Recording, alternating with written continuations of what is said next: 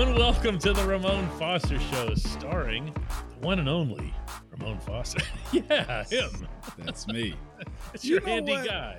I'm gonna be real, DK. I know we're supposed to open this thing up and talk sports, but sometimes we talk life. Like, man? Who would have imagined a young undrafted free agent would be having a crowd, views on YouTube, And the Spotify, Apple, and everything website. like that into this? The Ramon, not just, hey, DK with Ramon. It's the Ramon Foster Show.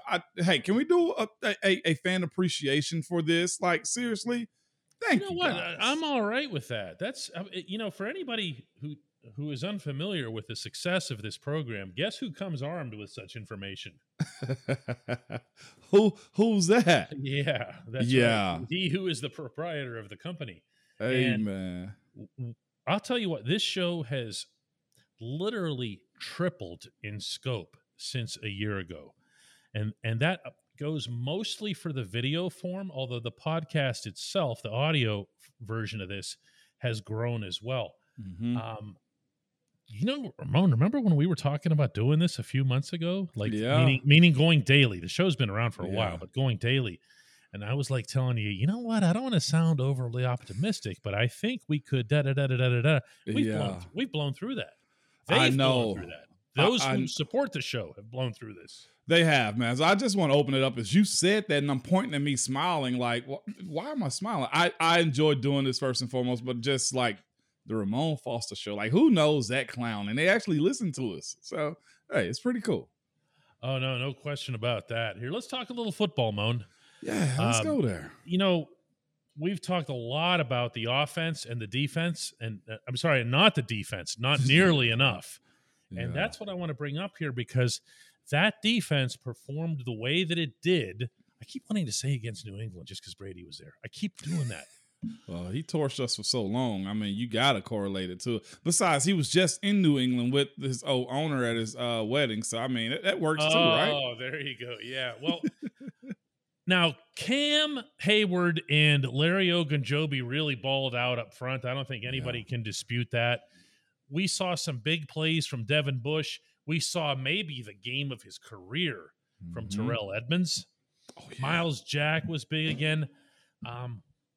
What is it with this group? Because, I mean, they had one of their best games, but they were missing like half their guys. I don't even know what to think of this.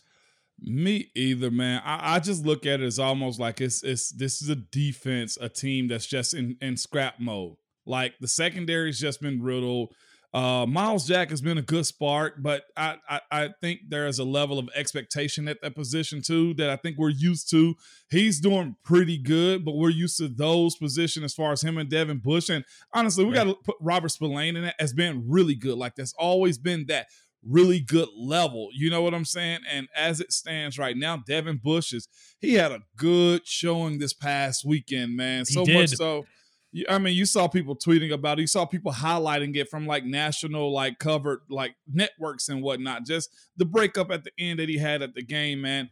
But just in general, the defense is highly ranked right now. And I know it doesn't really matter as far as that goes, but we're used to a lot of stuff, DK, like dominance off the edge, linebackers being able to make plays. Like, we're used to like running backs moving backwards whenever you hit them. And it's just been a bunch of back and forth with this defense. Oh, it's good. Then it's not. Then it's not again. And oh, it's good again. And I think a little bit of it, though, DK, is this too, man. We're used to this group, man, being all of our guys, meaning all draft picks that Pittsburgh has had, all of our just homegrown, just what we know and love, and they've been panning out.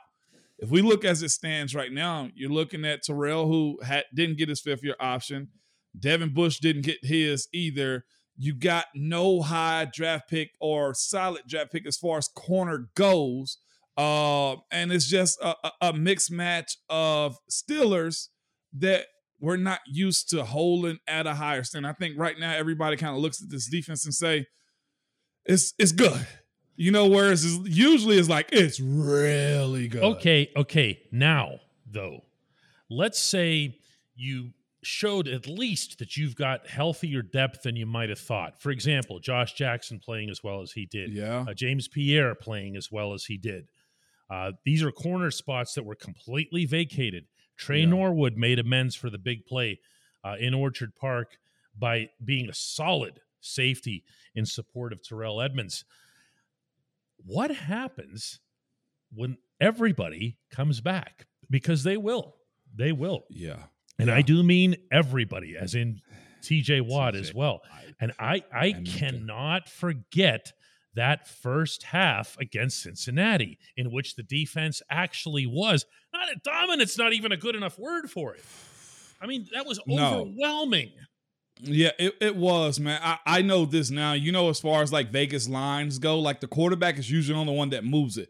I honestly feel like TJ comes back into the fold. He moves the line too. He moves the I guess you say the warning shot that you'll usually get. You're not going to hear that anymore. You know what I'm saying? And then it's this too. TJ is the ultimate competitor. There's guys you run across, and that's him. And with that being said, then you got to worry about Alex Highsmith on the other side. Cam becomes a bigger role in this offense. I mean, in this defense as it stands too. And then if you got Larry Ogunjobi right now, because you mentioned him before we come on, like showing up 2 quarterback hits, 5 tackles, like at that position, that's huge. And not just that, they play their role as far as stopping the run for other guys to make plays too. And they hardly ever come off the field.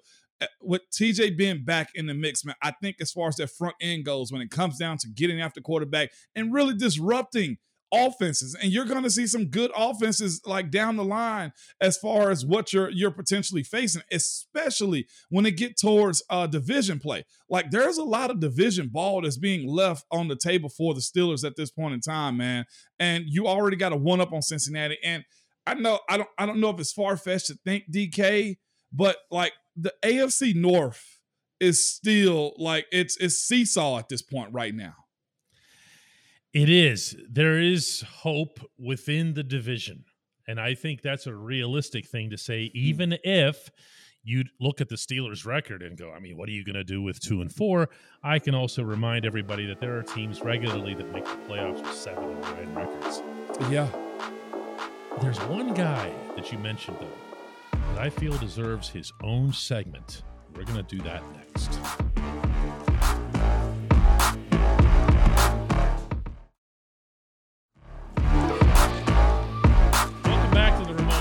Show. As promised, we're going to take one guy out of every one that Moan mentioned and singled out really for praise in that opening segment. A guy who's really not getting anywhere near the love that he probably should, and that's Alex Highsmith, Moan.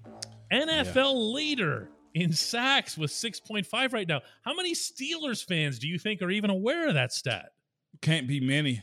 And you know what? It's a shame because as prominent as Pittsburgh is in the national media, this is something that should be posterized all over like everybody's outlet, man. I like 6.5 sacks on the season, ahead of everybody. And not just that, a half a sack for sure. But Nick Bosa, Max Crosby, Rashawn Gary, Matt Judon, Khalil Mack, Von Miller, Micah Parsons.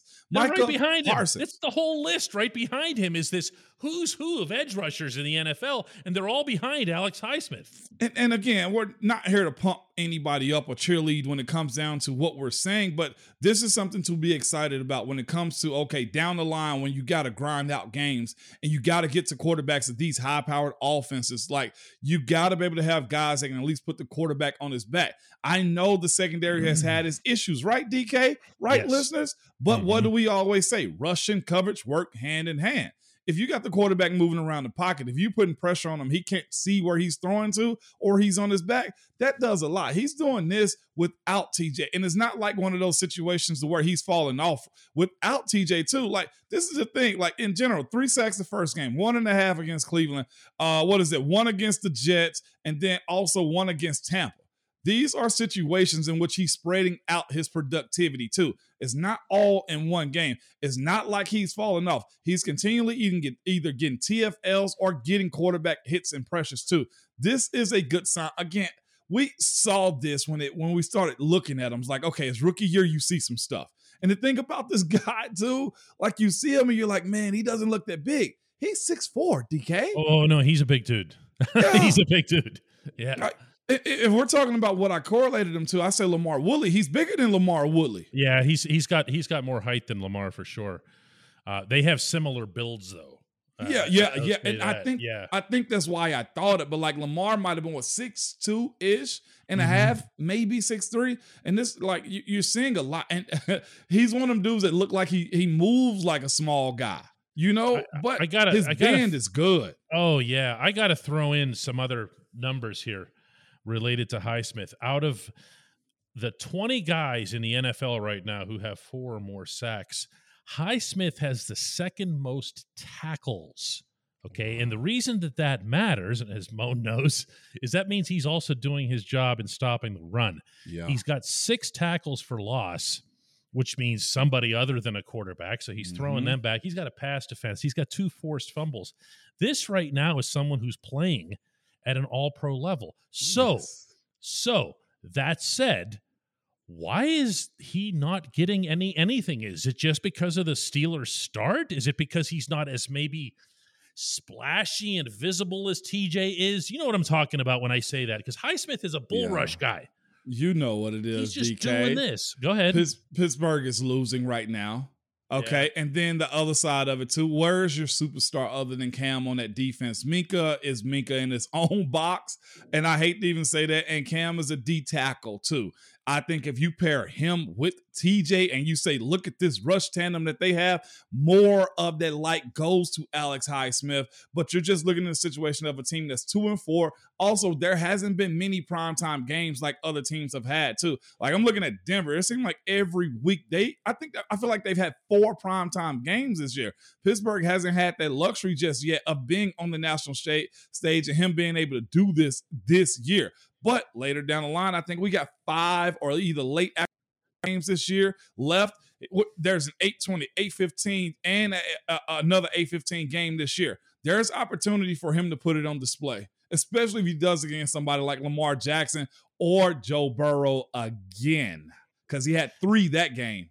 And I feel like it's worth pointing out, too, that, and you've done this yourself as it relates to Highsmith on this show, is that because he comes from a smaller college program like Charlotte, he is seen as more of a raw guy who can still have a ceiling that's way up here. Am I right? Yeah, you know what he's facing right now? Javon Hargrave's era. Oh, no. Small school. Everybody that plays him knows him, right? But he came from a small school. And he was behind Cam, and he fed into the mold. But the thing was, when it came down to free agency, there was no small school mindset. He demanded or commanded a high paycheck too, though.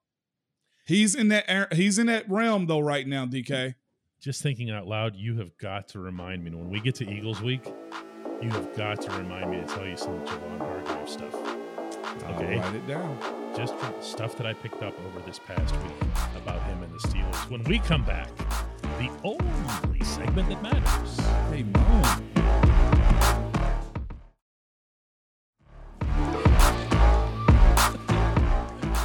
Welcome back to the Ramon Foster Show, and the only segment that matters, that would be the Hey Moan segment, which is brought to you by the Get Go Cafe and Market, where quality is at the core of every menu item. 3 expert chefs fine-tune every detail so that every sub, burger, salad, wrap, drink, and app is crafted for craveability. Order your favorite items at the Get Go Cafe and Market today. Better believe it. Moan, we are ready for the big question. It comes from Rob, and he says, hey, Moan, your comment earlier this week about needing to do some digging. Remember that? Yeah, I do. Well, it doesn't appear as if your viewers and listeners have forgotten it. This left me thinking here, with most of the offensive line and the offensive line coaches no longer with the team since you left, are there any current players or coaches that you're still tight with? Yeah, absolutely. I would reel them off, but then you realize what my sources would be too. I'll just say this, man. I made a lot of connections in that locker room and that building in general too. You know, I went up for the Pitt versus Tennessee college game, and I went by and went on the tour and everything. The coaching staff, almost to a man that was there when I was there, from Danny Smith to Coach Tomlin to Coach Garrett Guimont, the strength and conditioning coach. All of the trainers were like, legitimately, this is not bragging camp, okay? But they were just like, this is the coaches like, Ramon, you don't know how much we talk about you here. You don't know how much you're missed. You don't know how much I've had to tell guys like this is what Moan would do in this situation. So again, I told you when we did the show in the shop, I was like, man, it was good to see that, to feel that, to be around and know that appreciation was there. And then some of the players, like they didn't know I was coming in town either. I think I told Chooks that I was coming in town. And he didn't know I was actually in the building because I was supposed to be there a few other times. So when I walked into the locker room, he was eating some chicken and he looked like, I'm like, yeah, I told you I was going to be here. And not just that, man. I ended up dapping up Dodson. I said, what's up to Mason Cole, James Daniels, all those dudes from Terrell to Minka, Cam Sutton. Like I could reel off all those guys, even guys I hadn't actually played with and met. They were, talking to me and telling me stuff that other guys had told them. And all I kept hearing was, dude, you don't know how much we use your name or use you or bring your name up. I get told a lot like, man, Mo, we miss you in camp. Me doing my roll call type of stuff. So my presence is there. And I probably almost say this too. My group of guys, Marquise, Al, Pounce, Dave, Gil, that group right there, a couple of young guys I'm probably missing, but they make it known that us as a group is what they miss a little bit too. So our footprint is still there. Even other coaches, like the player relations personnel with the Steelers, like he bring up stuff that guys have told him about me. And there was a lot of that. So the connections is still there. And once you're a Steeler for life. And they made an emphasis on making me realize like, this is the only place you played. This is forever home, no matter who's here. And that was cool. Having dinner the night before the Pitt game with Mr. Rooney and just a lot of just reassurance that it was time well spent and a mark was left there in Pittsburgh. So yeah, there is a lot of ties. Yeah, I'm going to remind you here that you'll just get calls. Yeah, I do. From the head coach. Yeah. And you did it, and this happened just this summer where he called and he was just like, hey, Moan, just want to run some stuff past you here. Kevin Colbert did it. I'm not telling you anything you don't know. I'm sharing it with the viewers here because you left them out. But, these guys still to this day value that. And I'm going to share from my own experience that it's funny when I'm talking to current offensive linemen with whom you never played, and understanding too that when they came in, it was pandemic time. So there wasn't like any interaction or anything going on, obviously. Right. And when I'm talking to Dan Moore Jr., for example, and Dan Moore comes back with something along the lines of, hey, this is something that Ramon and those guys were doing. It's a little bit of a different, it's a different vibe, that's actually really, really cool.